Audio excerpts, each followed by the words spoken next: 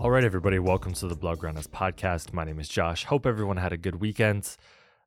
Today is going to be a solo podcast. It's going to be something I would like to try to start doing, which is a short solo podcast earlier in the week, and then the usual interviews later in the week for the most part. Usually trying to get about 3 interviews a month, with maybe either an off week for interviews with 2 solos, but that's kind of remains to be seen. Peter King in the United States is a NFL journalist, and he has a segment he's always done called Monday Morning Quarterback. So I'm going to call this the Monday Morning Center Back. Very original.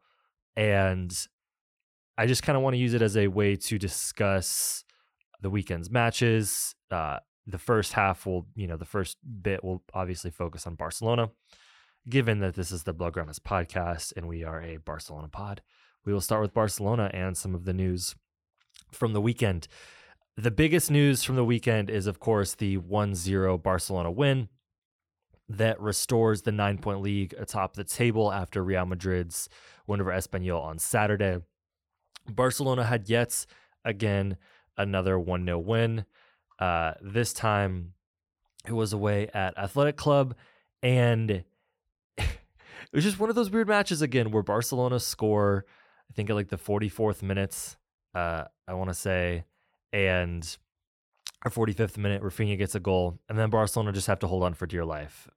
Despite having more of the possession overall, Athletic Club had 5 shots on target to Barcelona's 2 and 15 shots overall to Barcelona's 10.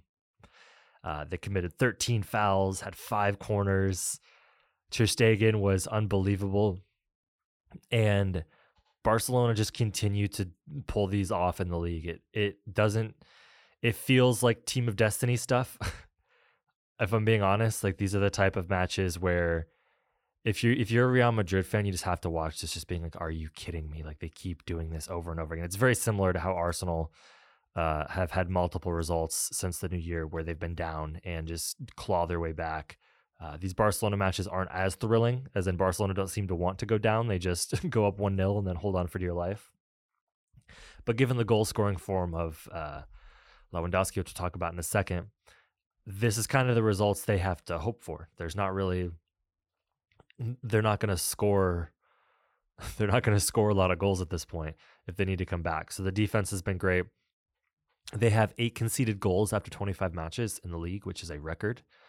Not surprising. It is funny though, given their goal scoring or their goal allowing tendencies in European competition. It is funny that in the league they just nobody can seem to score on Barcelona, and it's great. And they're going to need that ahead of the Clásico this weekend.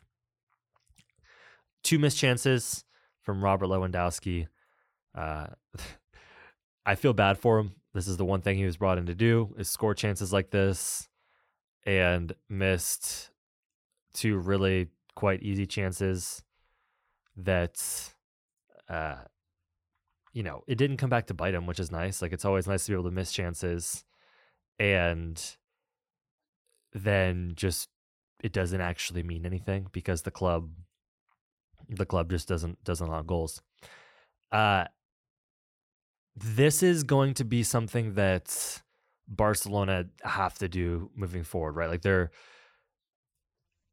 these gritty wins where this isn't something they can stop doing, right? Because it's not like Pedri isn't back yet, Dembele isn't back yet, although we hope that they'll be back.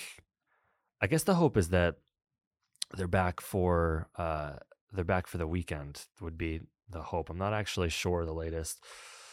Let's just look this up live. Dembele. It's just a lot of Dembele transfer rumors, so that's great. PSG are reportedly keen for the man again.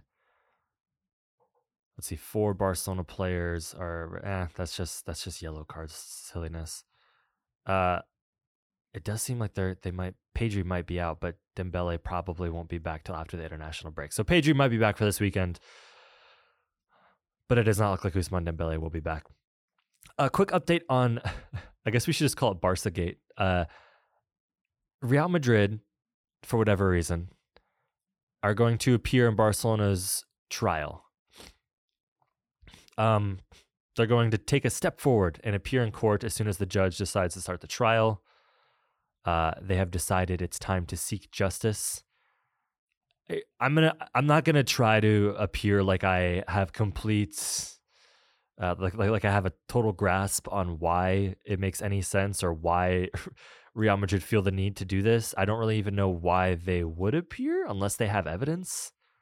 It's a little bit strange. I guess it's like if I'm trying to think of the equivalent of this. If I was like, if Sports Illustrated's soccer podcast was going for, not to compare myself to Sports Illustrated, but you get what I'm saying. If a rival soccer podcast was on trial for something and I just stepped forward and it's like, I will now appear in court. It's like, okay, but did anyone ask you to? I don't really understand the significance of that. I do know maybe it messes things up for their little Super League alliance, which would be cool. That'd be great. I would love for them to start going at war with each other instead of being buddy-buddy for the Super League stuff. That would be fun. So I'm not really sure about that. 9-point gap heading into the Clasico on Sunday. This is great. Real Madrid have a midweek fixture. Barcelona do not, because they do not have any European football to play. So they have a full week to rest, train, get ready for the matchup with Real Madrid, which I want to say is a home fixture. It is. Is at the Camp Nou. It's going to be a great time. Let's talk about just kind of some generic weekend football notes. Saturday, Liverpool just completely crapped away all their momentum from the 7-0 win over Manchester United with a 1-0 loss to Bournemouth. It's one of those things where 3 points is 3 points. And you look at like, Liverpool have gone 7. They've scored 7 and conceded 1 in their last 2 matches. Well, how many points do they have from it? 3. It's like, oh, okay, cool. It's just perplexing. Just very, very perplexing. It stinks because if they had continued some sort of dominant form in this, we would have been able to convince ourselves that they had a chance at the Bernabeu. But that just wasn't fun to watch. Like I watched the second half and they could not get anything going. Bayern and Real Madrid both got confident league wins. Bayern winning 5-3 and Real Madrid winning 3-1 over Espanyol. Real Madrid did have to make a little bit of a comeback, I believe. They were down. Let me check the timeline on this. I think they were down within 8 minutes, but before the end of the first half, they were already up 2-1, and then Asensio in the 93rd minutes puts it away on 71% of the possession for Real Madrid to keep the momentarily lowering into a 6-point gap before Barcelona's win on Sunday further extended it back to the 9-point gap. Dortmund and Schalke draw in the derby, back-to-back, a loss to Chelsea for Dortmund, and then this draw puts Bayern in solo first place in the league, which really stinks. I was kind of hoping that they would be level on points for the Der Klassiker in a couple weeks. I want to say that is on like April 1st. Yeah, April 1st. So Dortmund have a match against Köln next week, and then a week after that, or I guess 2 weeks after that, after the international break, they have Bayern. So hopefully, maybe Bayern will drop points, but probably not. Bayern are right now appearing to be the best team in the world. Sunday was all about Arsenal and Barcelona holding serve, keeping their respective leads at the top of their tables. Barcelona with a 9-point gap at the top of La Liga, and Arsenal with a 5-point gap at the top of the Premier League. Arsenal finally had a match where they weren't having to come back from 2-0 down, which was congratulations to their fans for that, for not having to second guess. They had 3 goals in the first half and it was just completely over. Manchester United looked terrible. Just Casemiro red card, 0-0 draw against Southampton, and their old boss Jose Mourinho missing a chance to tie Inter for second in Serie A. Inter lost on Friday. Milan play today. They could go level with Inter. Inter would still be ahead on goal differential, but really big mischance for Roma to tie for second place. There was a potential for a 3-way tie at second place in Serie A, which is actually like a pretty competitive race for top 4. The league itself is like Napoli are miles ahead at this point. Let me actually look at the standings to get Napoli are 18 points ahead with a 44 goal differential in the league. But the battle for Champions League spots is very fascinating. So Roma, Milan, Lazio, and Inter are all separated by 3 points, and then 6th and 7th are Atalanta and Juventus. Atalanta is only 5 points behind fourth place. Juventus is a little bit farther because of their points deduction, obviously. But super fascinating race for top 4 in Italy, as well as Tottenham's win puts the gap back in front of Liverpool. Again, just a hilarious malfunction for Liverpool. Like a great chance to keep the pressure on Newcastle and Tottenham, and they just completely blow it. And now there is a 6-point gap, although they do have a match in hand back from Tottenham. Newcastle have 2 matches in hand. So fascinating races for top 4 all across Italy and the Premier League. Not so interesting in La Liga right now. The race for top 4 is, I guess Betis technically have a chance to make things interesting with Sociedad. They're only 3 points back. So that's somewhat fascinating. The 3 points back of Atletico and Real Sociedad.